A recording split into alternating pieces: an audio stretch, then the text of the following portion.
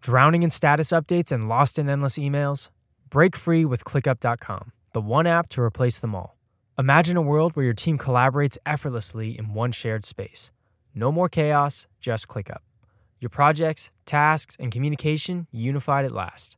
Transform how you work with customizable views, seamless integration, and real-time updates. ClickUp is your shortcut to more productive days and happier teams. Join the millions of productive teams already streamlining their workflow. Visit ClickUp.com to get started.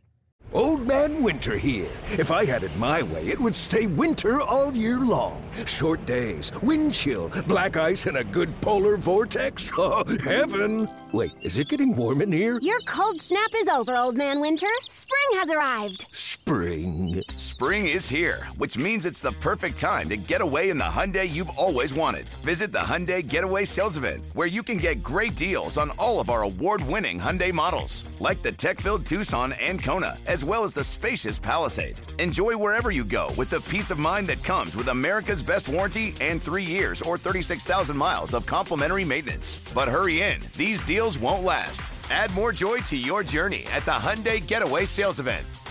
Now get 0% APR or up to $1,500 bonus cash on the Hyundai Tucson. Now, during the Hyundai Getaway Sales Event.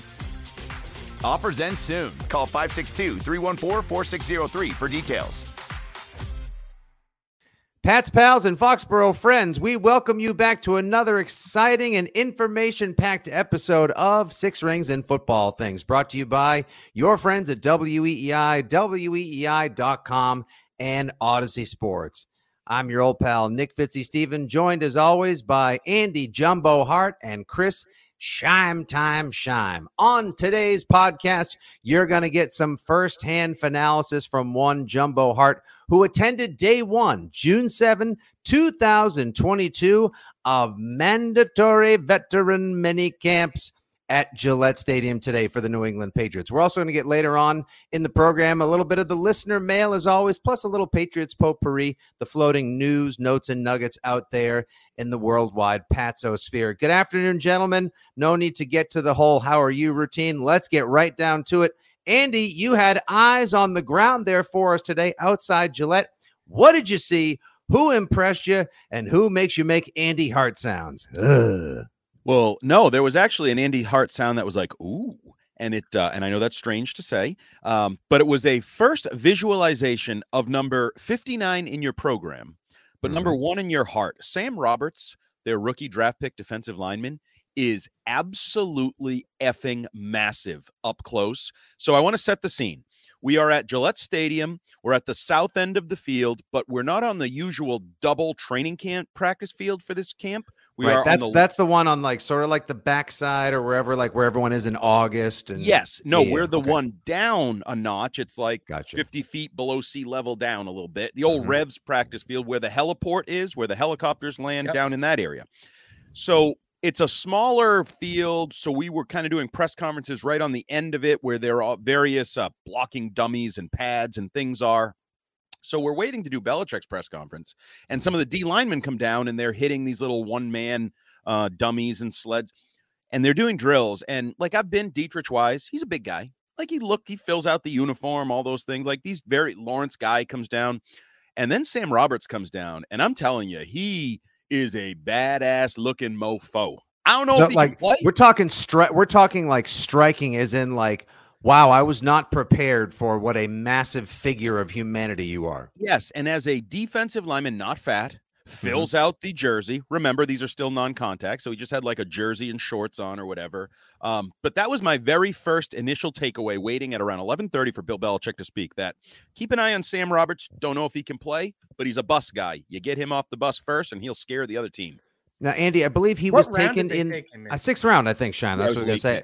Like out of like South, like an obscure, like one of those northwestern, southeastern Missouri something state somewhere. Northwest, East Alabama, South Dakota, Carolina University, right? They've had success with some of those. In that particular like D2 school that he played at, though, I believe he was Defensive Player of the Year or won Best Lineman. Like had a sterling track record. He's good. Yeah, he has talent. Yeah, he's like a lot of these other guys, though. That the jump in competition, the opportunities, we'll see where it all goes. So my real takeaway of the day, the first thing that I think we need to talk about is Isaiah Wynn was on the field. N'Keal Harry, some of the other guys that we hadn't seen, Matt Judon on the field. But where Isaiah Wynn was interesting. Isaiah Wynn, through every drill that I saw that involved a team and an offensive line, was at right tackle. Yes, your Isaiah Wynn, who's been a left tackle. Some people want him to be a guard. He was solely at right tackle. Left tackle was Trent Brown's dealing with something based on the work I saw him doing with the trainers, maybe a groin muscle pull, something like that. Trent Brown was out there a little bit, not a ton. And then you had Yadni Kajust at left tackle. And Justin Herron was rotating in after Wynn at right tackle. But Wynn, I don't remember Wynn playing a whole hell of a lot of right tackle, and certainly not last year. I think his very first year, he may have done some in the preseason before he got hurt. I'm not even 100% sure on that. But I think it's interesting. We've talked about, I don't know anybody that said, oh, yeah, just move Wynn to right tackle. Like all these theories I've heard, it's Trent Brown's your left tackle, move Wynn into guard, maybe put Onwenu at right tackle where he has plenty of experience. So I would pose it up to the fellas. Thoughts on Isaiah Wynn being your $10 million starting right tackle for a year? I like it a lot more than Isaiah Wynn, my starting left tackle for a year. So in my head, like, I think that's an okay move. Like, I think Trent Brown at left tackle is the spot that makes the most sense, right? He is easily the best left tackle you have on this team at the moment. So Isaiah Wynn at right tackle is fine, especially if you're going to be running the football. I think he can at least be of some use. I think right tackle, especially nowadays in the NFL, is far more important than people, Andy, give it credit for. And so I think Isaiah Wynn can be useful at right tackle, and he's also less exposed, not being on Mac Jones's blind side. Yeah, see, I only care about making sure that Trent Brown is healthy. You tell me Isaiah Wynn is at right tackle. Interesting development. Much rather have him over there than I would at left tackle. Mac Jones's blind side is paramount to every other spot along the offensive line. And putting the largest amount of veteran strength and humanity that you can there in the form of all 365, air quotes, all 450 pounds of Trent Brown there, keeping him healthy and on those toothpicks and those calf muscles that have been so balky the last couple of years. That's the most important thing. And yeah, Shime, good point. I don't think you expose Isaiah Wynn as much. I still would rather see Wynn, who just naturally seems the size of a contemporary guard, kicked into left guard. You put Cole Strange over right or flip them, whatever works best. And then, yeah, give Mike Onwenu, who seemed to get a little overwhelmed and wasn't quick enough at the guard spot in 2021, a chance at right tackle where he surprisingly flourished whenever given an opportunity there. So, Shime, interesting you bring up the idea of the fit over there, run the football. Now, we've had some discussion of, are the Patriots trending towards a zone-based team? Some of those wide zone plays, maybe you want a more athletic right tackle to get out on those plays, get wide in that action. And we know a lot of teams are right-handed. I know they don't want to be like that, but they play right-handed. They run that zone out there on the right tackle. Just a thought. So I think that's worth saying. Fitzy, the health of Trent Brown, I don't know how you cannot be concerned or prepared to be concerned with Trent Brown. He's really had one healthy year. It was a couple of years ago in New England. He played left tackle, and that was great. Mm-hmm. But before that and since that, he really hasn't been healthy, and therefore the odds are he is going to be banged up, dealing with muscle issues at some point if he already is. And I feel like this offensive line right now, kind of a house of cards, or Jenga, backyard Jenga, and some idiot, some guy who's had too many beers is about to take out the lowest block, and he's like shaking all over the place as he pulls out. But who's that one then that's going to be, Shime, if we're going to go with the backyard oversized, brewery-sized Jenga that the family likes to rally around after a couple wobbly pops? Who's the one piece that you take out and it all falls down? Is it Trent Brown? I mean, I guess that would be the default answer, given that it goes up by almost 2 yards a carry whenever he's in there. Yeah, I mean, that seems like the guy, right? He's arguably your best run blocker. He's your best pass blocker. Outside of Trent Brown, I think the next best answer would be David Andrews, right? Yes. I think pulling him out would literally just bring everything crumbling to the ground, because I think over the years we've seen Tom Brady, center is a far more important to that offensive line than a lot of people normally expect it to be, right? I think the communication between the center and the quarterback is one of the most important things, at least in this offense, that we've seen in past years. Oh, hell yeah. And so I think those would be the two guys. If either of them got hurt, oh boy, this offensive line could be in shambles. But at the same time, though, don't the Patriots have like 5 guys that might be backup centers at this point? You got like Cody Russi, who they gave the most guaranteed money to. Yeah, James Ferentz could play. Like, Andy, you're making that, oh, but please, Fitzy face. If you have 5, you have none. Yeah, you know what I mean? Like, there's a number of guys that could play back there as well. Hey, listen, I would like to see David Andrews be available for 18 weeks and start all 17 games. And then, hell, maybe into January and February as well. But, like, to me, it's Trent Brown and beyond. And don't forget, Isaiah Wynn grades out so much higher as a run blocker than a pass blocker on the offensive line. So that could be a hand tip right there as well. Yeah, to me, they're undermanned there, and they already have questions about health because Andrews is coming back from an off-season procedure. He's still not a full go. He's kind of doing conditioning with the injured or rehabbing group with Trent Brown and others. So moving on to, I would say, the physically most impressive person executing his job on the field on Tuesday. Say it. Jake Bailey. Oh, really? Absolutely MFing bombs. Hammers.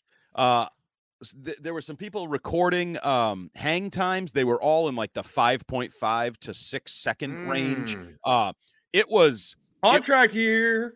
It was only like whatever. Heard the criticisms, heard people trying to run him out of the town because he makes too much money because he made a Pro Bowl and makes $3.9 million. My theory here is he was on the injury report last year, and we're going to find out at some point he played through some significant pain and limitations physically. Like a grade 2 hamstring or maybe a slight groin tear or something. Whatever like it, I think he was listed with a knee. Doesn't mean it was a knee, but whatever. I think you're going to find out he was absolutely crushing the ball today, crushing it like you hear about. And again, it's shorts, it's mini camp, so there aren't a lot of jobs where everybody's allowed to actually do it full go. The punter is one of those. Very impressive. Equally as impressive in some ways, I would say, your quarterback. I thought your quarterback, Mac Jones, looked really good today, both in terms of throwing the football. Play of the day was probably a deep ball to Trey Nixon down the left sideline, beating Jonathan Jones, kind of a go-get-it kid, and the kid went and got it. Good coverage. It's not like he toasted Jonathan Jones, your good veteran corner. Jones was there. He just dropped it in the bucket. Good throw. But equally as important from my eyes is a continuation of what we talked about last week, I believe it was at OTAs, or 2 weeks ago, his demeanor, his air, his telling everybody exactly where. Nelson Aguilar, that's not where you're supposed to be. Tyquan Thornton, you're not supposed to be there, or you're supposed to be there, but a second, like, he's very detailed oriented leadership that you're seeing from Mac Jones. This is Mac Jones's offense right now. Yeah, see, I am all for it. You know, I'm here for the big Mac Jones 2.0 leap, Mac Jones season upon us. And there are doubters and detractors as well, with good cause, understandably so. I just believe that the Patriots trust his intellect and his ability, like you were just pointing out, to be able to run the offense, get them in and out of the right plays, tell people where to go. And then I was so happy to read from some of your colleagues and our Patriots pals, your Jeff Howes, Zach Cox's, and et cetera. What was that? Saying that, from Nesson, Zach Cox, bearded gentleman, recently married, excellent follow. You no Andy Hart. All right, continue with the podcast. Honestly, can we just please continue with the podcast, please? There might be children listening, or at least children participating. His name is Zach Cox. Right. All right already. When you hand me the reins and I tell you to pipe down, then pipe down. He's now, a big part of the beat. All right. The point being that they all made note of the zip on the ball. Plenty of zip on the ball. But that's predictable. I told you that. I know, but the added. I told you. I know you said that, but still, when we jammed down our throats. All right, interesting choice of words considering who we're talking about. Stop it. Dude, the point being, Andy, jeez. Oh, God, you were waiting all day for this. This is what happens when he's trapped with adults all day long. And he's like, I just can't wait to get back to the sandbox with Shime and Fitzy. It's true. No, I do believe that, because if he adds 10, 12 pounds and cuts down on the baby fat, cuts down on the double stuffs and the Nutter Butters, and actually starts eating adult performance athletic food and works with Tom House in the offseason, that you are going to see a market improvement on his fastball and his ball placement. And then he's able to go downfield deep and sneak one in between D-Mac and John Jones. Yes, I know it's shorts and shells. It doesn't matter that much. At the same time, nice progress. Good start. Well, the one thing I'd say is deep balls down the left side have been a problem for him and his targets all the way back to last preseason. There's been balls lost in the lights, guys dropping balls. Like, it just, for whatever. 10-yarder he overthrew Hunter Henry on in that game, either against Tennessee or Cleveland. Yep, just a hole in their team swing. And so and I will say Nixon stepped up. Attendance-wise, I mentioned some of the guys that were out there who hadn't been previously, the Judons of the world, the Wins of the world, the Harrys of the world. One guy not out there, and Bill Belichick did say he had spoken with everyone who wasn't there, and they sounded, he called them excused absences. Kendrick Bourne was not on the field, and it looked to me like Nixon was getting some Bourne reps with certain groups and getting an opportunity. And I'll tell you, I thought he did a pretty good job. I thought he didn't look out of place. I'm not saying, oh, he's going to be a star and look out, Bourne, you lost your job. Way to Wally Pippett. No. I'm just saying he looked like he was fine competing out there. The biggest takeaway beyond those, the defense was competing. The defense was at a higher level than the offense, for whatever that's worth. And I don't want to get into a discussion about that on the first day of minicamp. No, but they had a little edge to them, a little bee in their bonnet. Jack Jones made a tackle at one point, which obviously you're not supposed to tackle, which drew the ire of the receivers and the receivers coach. And then the very last play of practice, actually, we had a fumble. I think it was Christian Wilkerson fumbled and on a high tackle again, actually. DB was kind of around his neck. Ball pops out. Judon goes to recover it. Cole Strange kind of went equally and kind of into Judon's knee. It was all the coaches are yelling, stay up, stay. And it actually led to a little skerfuffle. I don't want to say like, oh, the bench is cleared and they were fighting, but there was some pushing, some shoving, some grabbing. So there was definitely, it's not supposed to be a competitive camp. Obviously, it's a teaching camp, as Bill beats us over the head with all the time. But the defense was bringing it a little bit, I thought, which I think is a good thing. I like to hear that there's some chippiness this early on. Yeah, you always want that, especially with a guy like Jack Jones and Cole Strange. Two rookies need to make a name for themselves, get themselves established within the organization. I think that's fine. And Cole Strange, who a lot of people want to paint as Logan Mankins 2.0, not the worst thing for his sort of narrative and reputation to be involved in a little skerfuffle, not afraid to ruffle feathers. Oh, Andy, I just want to ask you your takeaway. Like, you were so impressed size-wise by Sam Roberts when he walked on the field. First visual impression of Cole Strange. Nondescript. Just there? Yeah, just there. I mean, he just big looks person.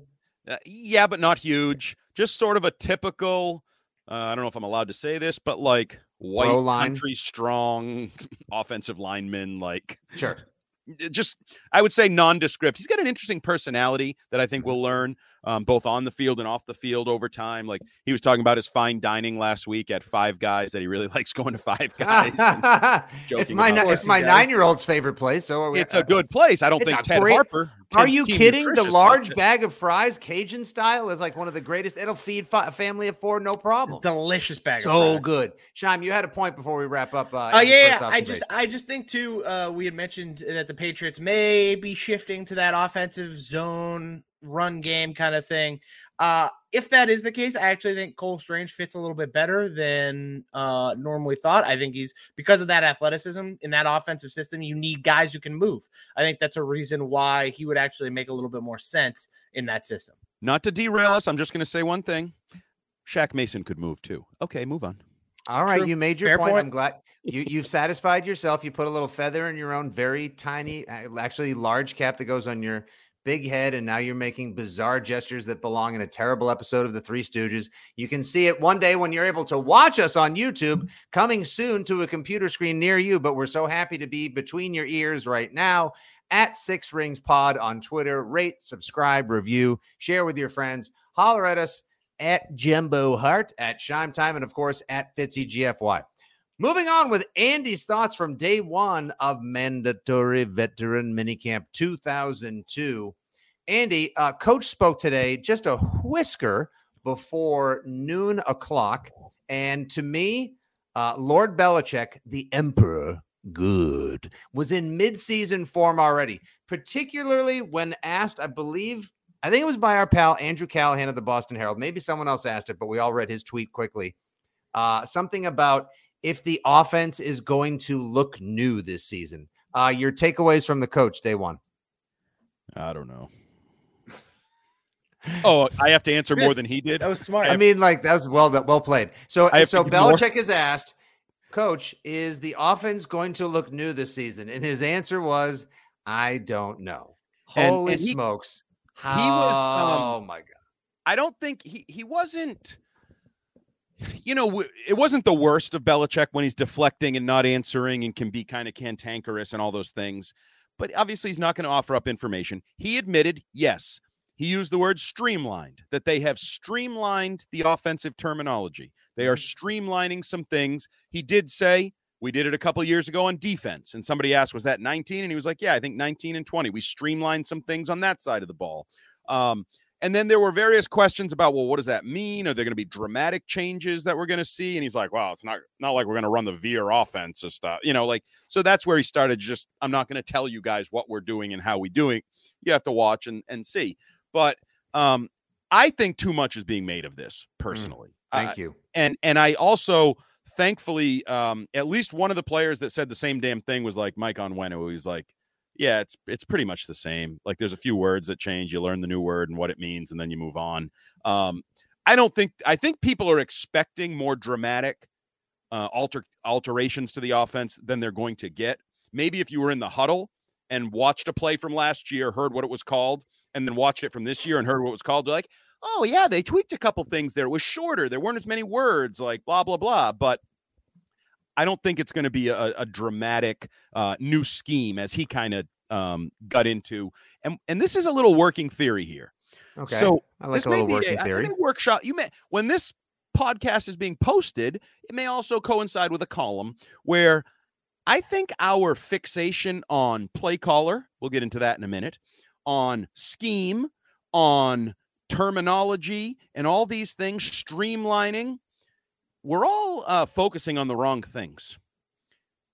Are the players any good on the offensive side of the ball? Like, I think this is all, and I'm not necessarily saying this is a intentional distraction by Bill Belichick. I'm just saying the outside looking in seems like the media, fans, analysts are far more focused on who's calling plays, how they're calling plays, what plays they're calling, what scheme they're running, what is the than, correct me if I'm wrong, talent still wins in the NFL? Like, bingo. Last time I checked. Like, even like Tampa Bay, they won with talent. And then we find out later that basically there was an internal struggle, right, between Bruce Arians and Byron Leftwich, and Brady and Leftwich are drawing up game plans. And then Bruce Arians like, nope, don't like this, cross this out, cross this out. They were still pretty good. You know why? Talent. Their quarterback was good. Their line was good. Their receivers were good. They had talent. There's been internal struggles in Green Bay for years, and yet you want to know something? Still winning 13 games a year. Pretty much 13-4, 13-3, 12-4, however you would like to package it or wrap it any given year. And I also was just thinking about this earlier before we recorded, gents, that in 2011, correct me if I'm wrong, the Patriots had a very successful, I won't say revolutionary, but a different offense than they had in a long time when they kind of reinvented themselves with the two tight end sets, the Boston Tea Party, if you will, with Gronk and Hernandez, right? Billy O'Brien calling the plays. Billy takes a job as a head coach down with the Houston Texans. Josh returns. And what did the Patriots do in 2012? Kind of morphed into more of a running and play action team led by Stephen Ridley. That first game against the Titans, which they won against, of all people, the Hurt Locker, against Jake Locker, they ran the ball a ton. It looked like it was going to be more of a running and defense-oriented team. And they didn't throw the ball nearly as much that year. There were phase shifts in the way the offense operated multiple times over the last couple of decades. It just happens to be that Bill is bringing in his buddy system of former coaches and assistants that are helping him run this reconfigured but yet ultimately similar offense that's giving everyone pause. Oh, and also, last time we saw the Pats, they got their doors blown off and served to them on a silver platter, and the offseason is taken friggin' forever. But the part of your point that I would like to pull from is 2011, you had two tight ends. You went in that direction. 07, obviously, you had two elite receivers, a slot and a rip it and rip it. Yep. So let's just forget about who's calling plays, whether the terminology is wordy or not. They tend to build their offense around their talent, right? Mm-hmm. Yep. What is their talent? Like, what if you were just Thank if you were you. sitting? I've been saying this for months. They don't have that much. Well, all right. This is I why actually people get upset with you. This is why we can't have nice things. I'm just saying, what do you have? Like, what is your best offensive weapon? Damian Harris. But you worded it wrong. How many good offensive weapons do you have? 1.5. Maybe. I'll take the over. Wait, I think the Hunter over Henry's under. good. Wait, I think Damian they have Harris 1.5 good. No. I think Kendrick Bourne is good. I'm already at 3.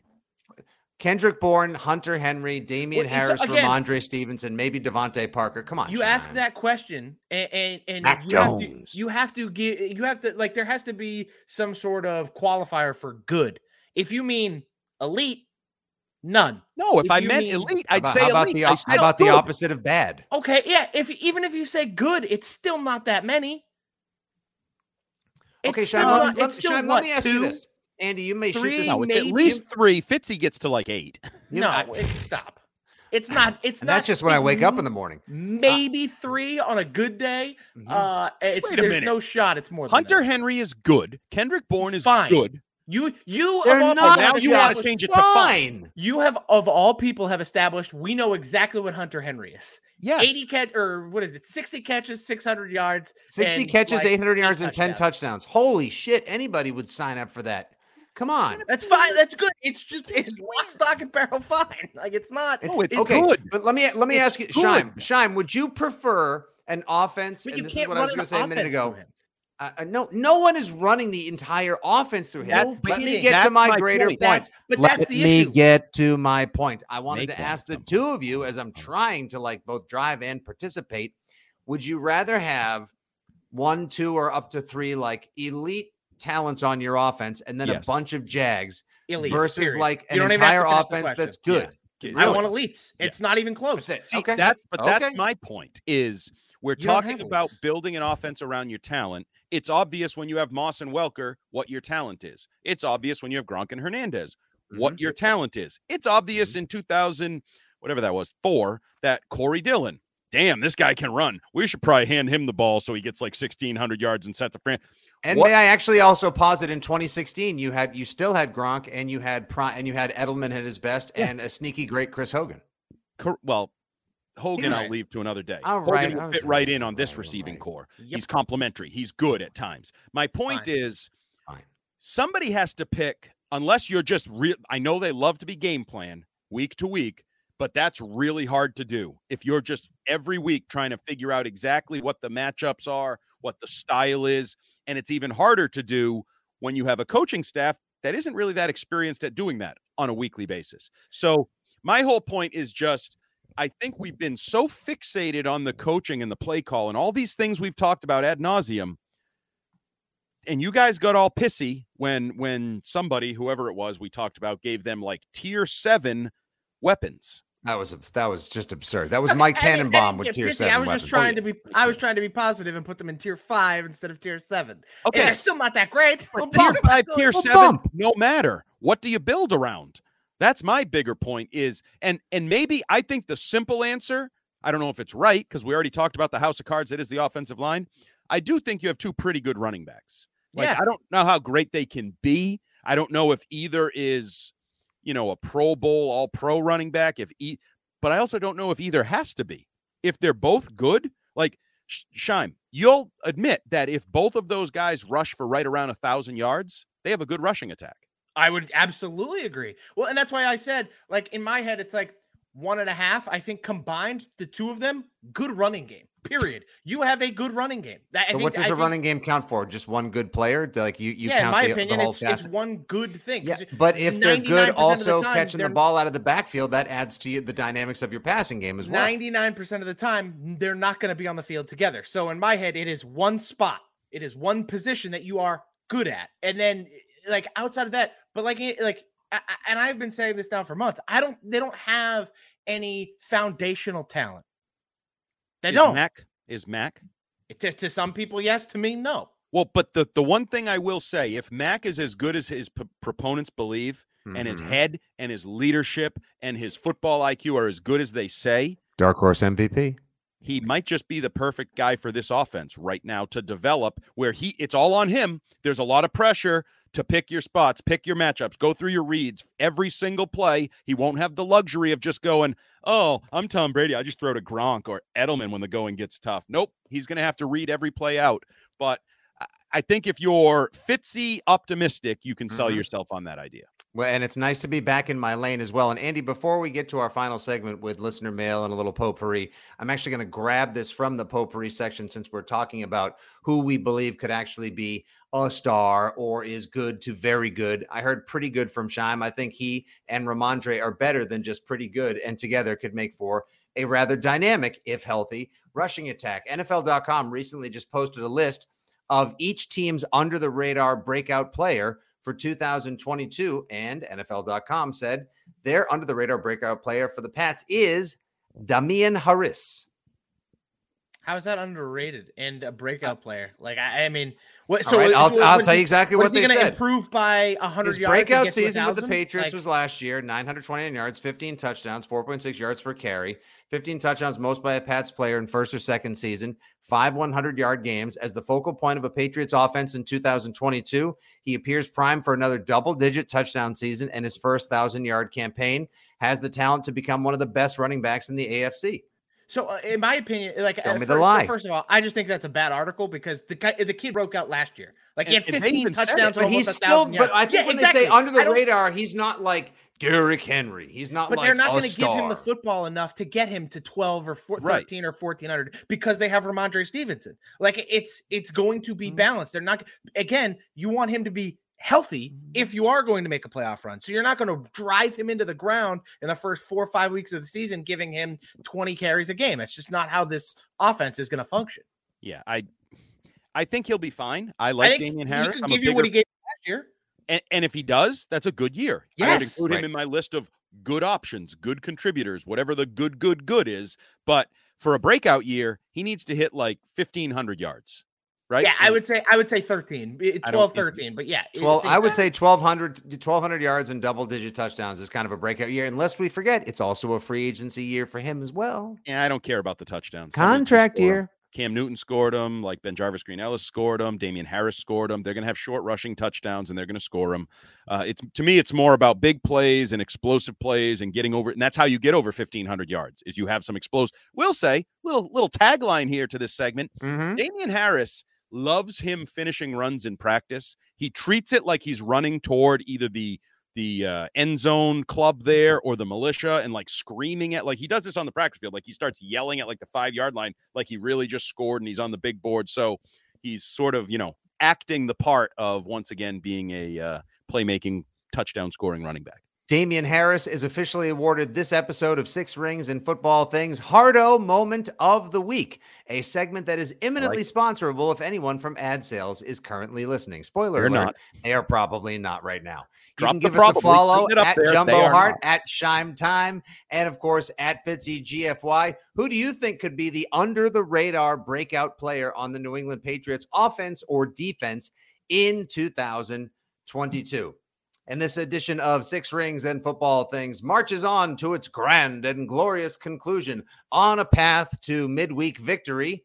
We go to Patriots Potpourri. Let's kick things off right now with a little listener mail. Shime Time. Take her away. At King Gopes says, Shanahan's a bad coach without Jimmy. By that same logic, wouldn't that make Belichick at best a jag without Tom Brady? One playoff win in about 10 seasons, leading to a bigger discussion. Do coaches get too much credit? The GOAT coach is jag without great QBs.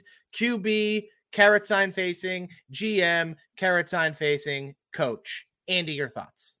Coaches get too much credit. Yes. I think it's still, and I said it earlier, like I'll always take the talent. Fitzy, when you had your little thing, would you rather have 3 elite? Yes, I'm done. I stopped listening, right? I don't need the rest of the sentence. Give me the elite players. I still think, and the coaches say it, I don't know how much they actually believe it. Like Bill says it a lot. I've never made a single tackle or a single catch or a single, But except for the fact that he lined up at center in the first day of minicamp as well, which was kind of hilarious. He also lined up in the slot. He went in motion. He was running scout this. He's covering in the flat again. Ishime, he's committed this year. Any one of you who doubts the Emperor, oh, how dare you? That's it. He had one of those red you don't helmet. think He had one of those red helmet condoms, like the players call it, that he had on his head, like he was on the scout punt team or whatever. Yeah, it was 70 years old. I don't know if he's going to die on the football field, if that's his dream, like Jamal Adams. Was that Jamal Adams that said that? He wanted to die on the middle of the football field? Yes. Yeah. I don't know if that's Bill's dream, but he's active for a 70-year-old. So, yeah. Coaches are overrated in general. Coaches are overrated. I couldn't agree more with that. And you know what happens is always the ones that get too much credit are the ones that have systems. Like, I hate that. It drives me Especially the quarterback nuts. ones, like Mike Martz was like a QB guy. Your guy Shanahan's a QB guy. Remember that guy from Cal when he had Aaron Rodgers? Tedford, I think his name was, the Cal coach. Oh, he's a QB guy. Yeah, I'm a QB guy if you give me Aaron Rodgers too. The guy's one of the most talented athletes that's ever walked on an effing football field. So, yeah, Andy Reid's a little different. Andy Reid's done it with a lot of quarterbacks. So, yeah, I got to be careful not. Yeah, he has actually. That's a good point. He's the one who shouldn't necessarily, who should get who deserves and more he's done credit. it with quarterbacks like Alex Smith and others. So no, he's one. Andy with Reid's the real deal. I think that's actually the title of Andy Reid's coaching tree book. I've done it with Alex Smith and others. There you go. Zamudio asks, how long is the leash for Mac Jones if he doesn't meet expectations? Well, infinity. I mean, he has a long leash. I think his leash is as long as Bill Belichick's probably. It's as long as his contract, right? First of all, we were talking about it today, all the media types. I won't use names, but if Brian Hoyer steps on the field, it means the competitive portion of said game is over. Whether that's the first snap of the game or the last snap of the game, garbage time because you're up, garbage time. Brian Hoyer is the backup quarterback. Are people buying into that idiot morning show that's produced by some idiot that Zappy has put Mac Jones on a short leash or something? We got to stop with that. I don't care what veiled shots at me. I don't think they were veiled. They were completely unveiled, and B, as great a story as Bailey Zappi is and or was because of all the hidden stats that he came from the college ranks with, and how much we all love that viral video of him crying when he got the call from Coach Belichick. Make no mistake, if Bailey Zappi looks good in August and then maybe comes in garbage time once and throws a touchdown to Jacoby Myers or Zappy ending. Oh, God. Can't take him anywhere. I have never wanted a car Deshaun to go Watson off the rails. No, that's it. You know what? Take a time out. Leave the room. Let the adults finish the podcast. That's enough out of you, young man. Oh my dear Lord. But it would be nice just to see look good in August. If you end up in one game, if you see Hoyer, Andy, that's because either it's a blowout or because there's been like a COVID outbreak. But if you see Bailey Zappi at all and he looks competent, looks like they wanted to develop a Mac Jones clone for redundancy behind him as a quality backup in the future, that's all you are allowed or should to ask for or would want to see out of this kid. He's not pushing Mac Jones. Mac's not making too much. You already said earlier in the pod that Jake Bailey looked like he was absolutely blasting the ball. Okay, good. You're going to get your $3.9 million this year. And, punt Punterson or kick Masterson, whatever your name was, that, what's that the punter they took as an ODFA, the undrafted free Jake something? Jake Julian. Yeah, goodbye. That's been fun. That's cute, but that's done. We're done with that now. Yes. Quick side note that I meant to say earlier, so I'm just going to, this is a potpourri, right? So it's really just anything and everything. Anything goes. Update. I didn't want to lead with it because I'm sort of sick of talking just too microscopically about the play calling and Judge and Patricia and everything. Matt Patricia at the end of practice was indeed calling in plays with a walkie-talkie to the head of Mac Jones. So they've started that process because we've talked about that. When does somebody's voice having to start going to somebody's ear? He was doing it, but it also comes on the heels of in 7-on-7, it's just Bill Belichick and Joe Judge. Matt Patricia's off with the offensive line. So he misses the entirety of 7-on-7 when you run, I don't know what it is, 15, 20 plays in the passing game with Mac Jones. So just that's the latest on that. They had walkie-talkie and Matt Patricia was calling in plays with said walkie-talkie.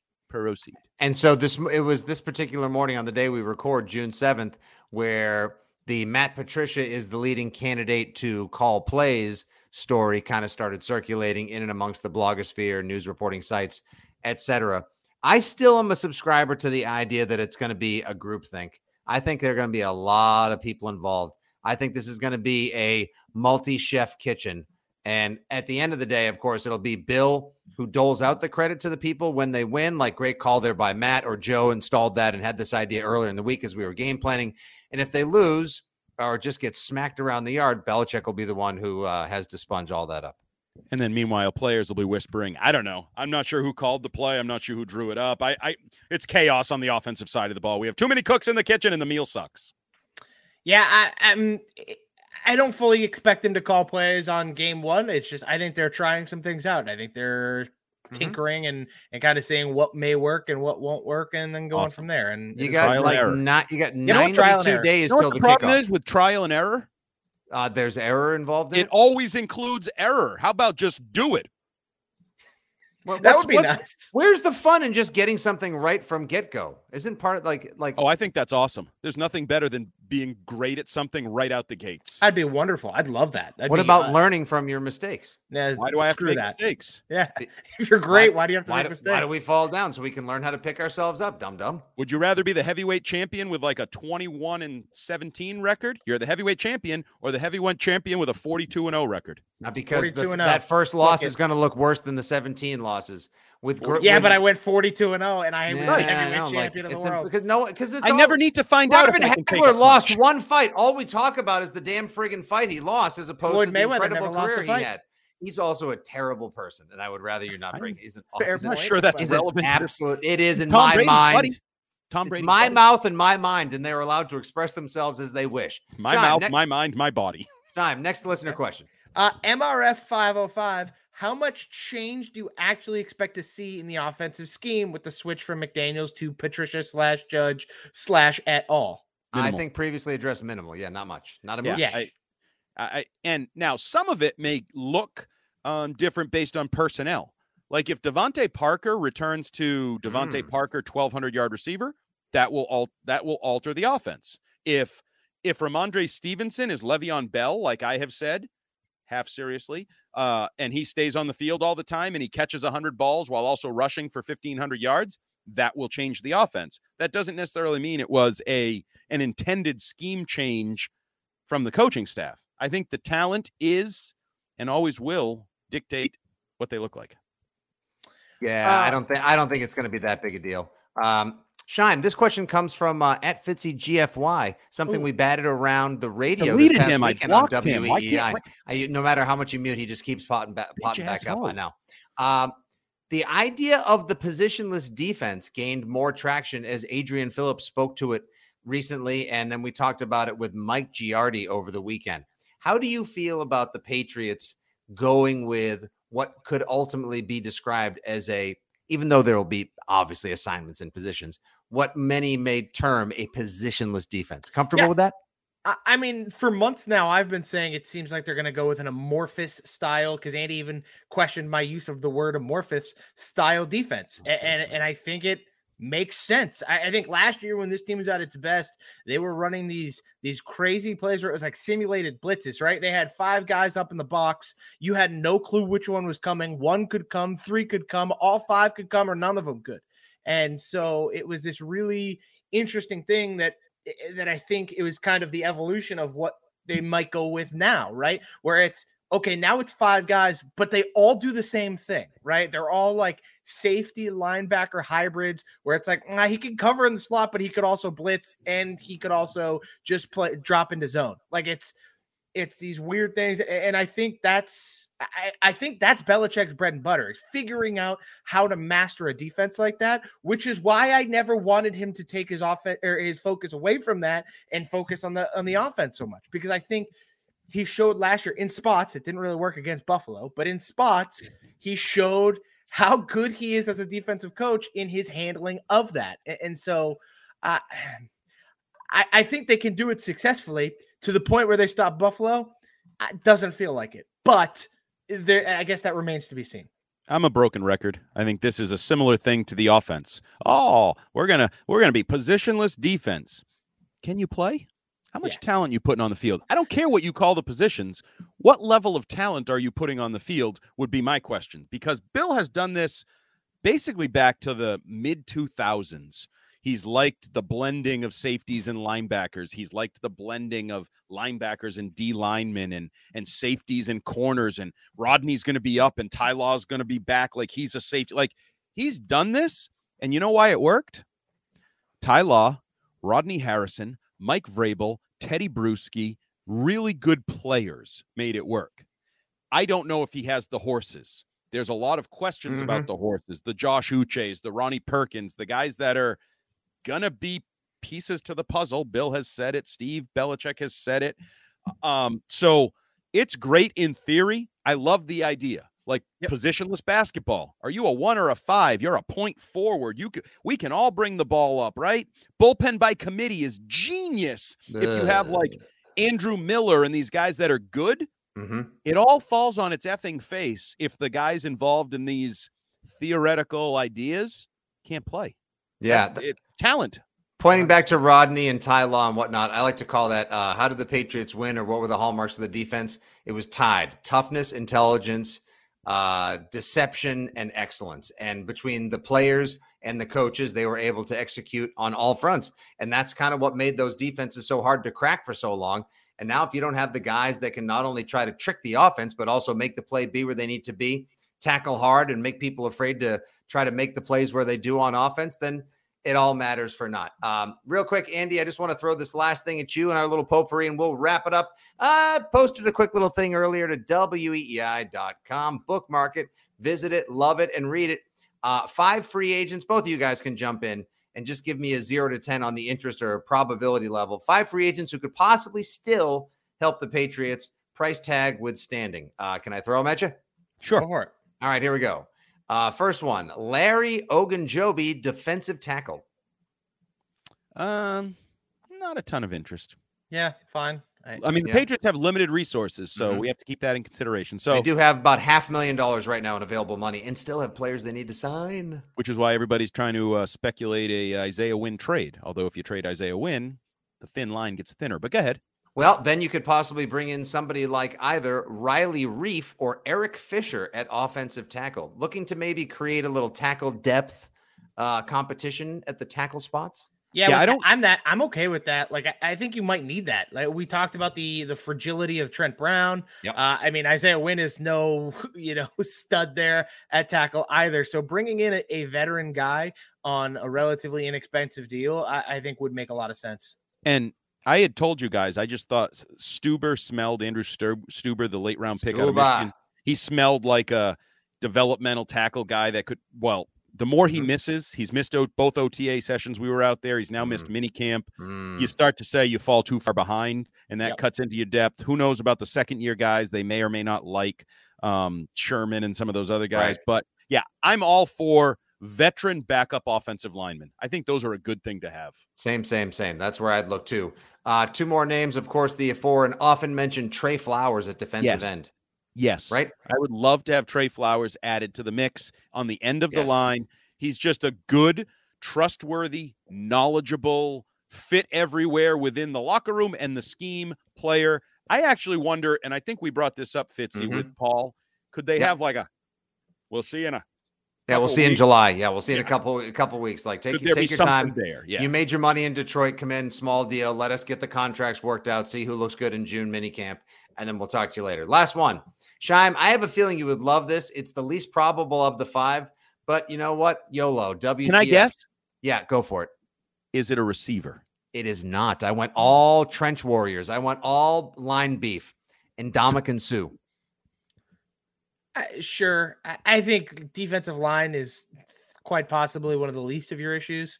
So it doesn't really excite me. It's fine. I mean, If you want to bring him in, if he's going to come in on a veteran minimum deal, like sure, whatever. If he's going to play this year, for him, he's out because Akeem Hicks got the $10 million deal down in Tampa. There's been interest perhaps with New Orleans. He's gotten paid a ton. I don't know if he's chasing another ring, if he just wants an opportunity, something different, if he wants a paycheck, Andy, but just for fun, because that's what we're doing. It's June and we're talking football on a podcast. Wouldn't it be kind of fun to watch Sue and Belichick just, for the hell of it? I'll tell you, if there's a local team that I would prefer to sign Ndamukong Suh, it'd be the Boston Celtics for Game 3 of the NBA Finals. Match up with Draymond Green. I agree. That would be my answer to Draymond Green. Hey, Draymond, you want to bully somebody? We got a new player. Hey, why don't you try and pull his pants down, Mofo? He'll step on your ankle instead. See what happens there. I'm fine. Yeah, he's going to come in and bite your kneecaps. All right. Another excellent edition of Six Rings and Football Things. Make sure you give us a rate, review, subscribe, tell your friends. Available wherever you get your podcasts, Spotify, Apple Podcasts, Podbean, weei.com, the works. That's your producer and third man in, Chris Scheim. As always, fresh from the field at Mandatory Veteran Minicamp, the one and only Andy Jumbo Hart. I'm your old pal and driver on the day, Nick Fitzy Stevens. We'll be back in just a couple of days with another podcast. More thoughts from days 2 and 3 of Mandatory Veteran Minicamp 2022. As always, give us a follow at Six Rings Pod on Twitter. We would love your questions for the next episode. Until then, go Celtics, drink up, God bless, and as always, go F yourself. Bye. Bye. Absolutely not.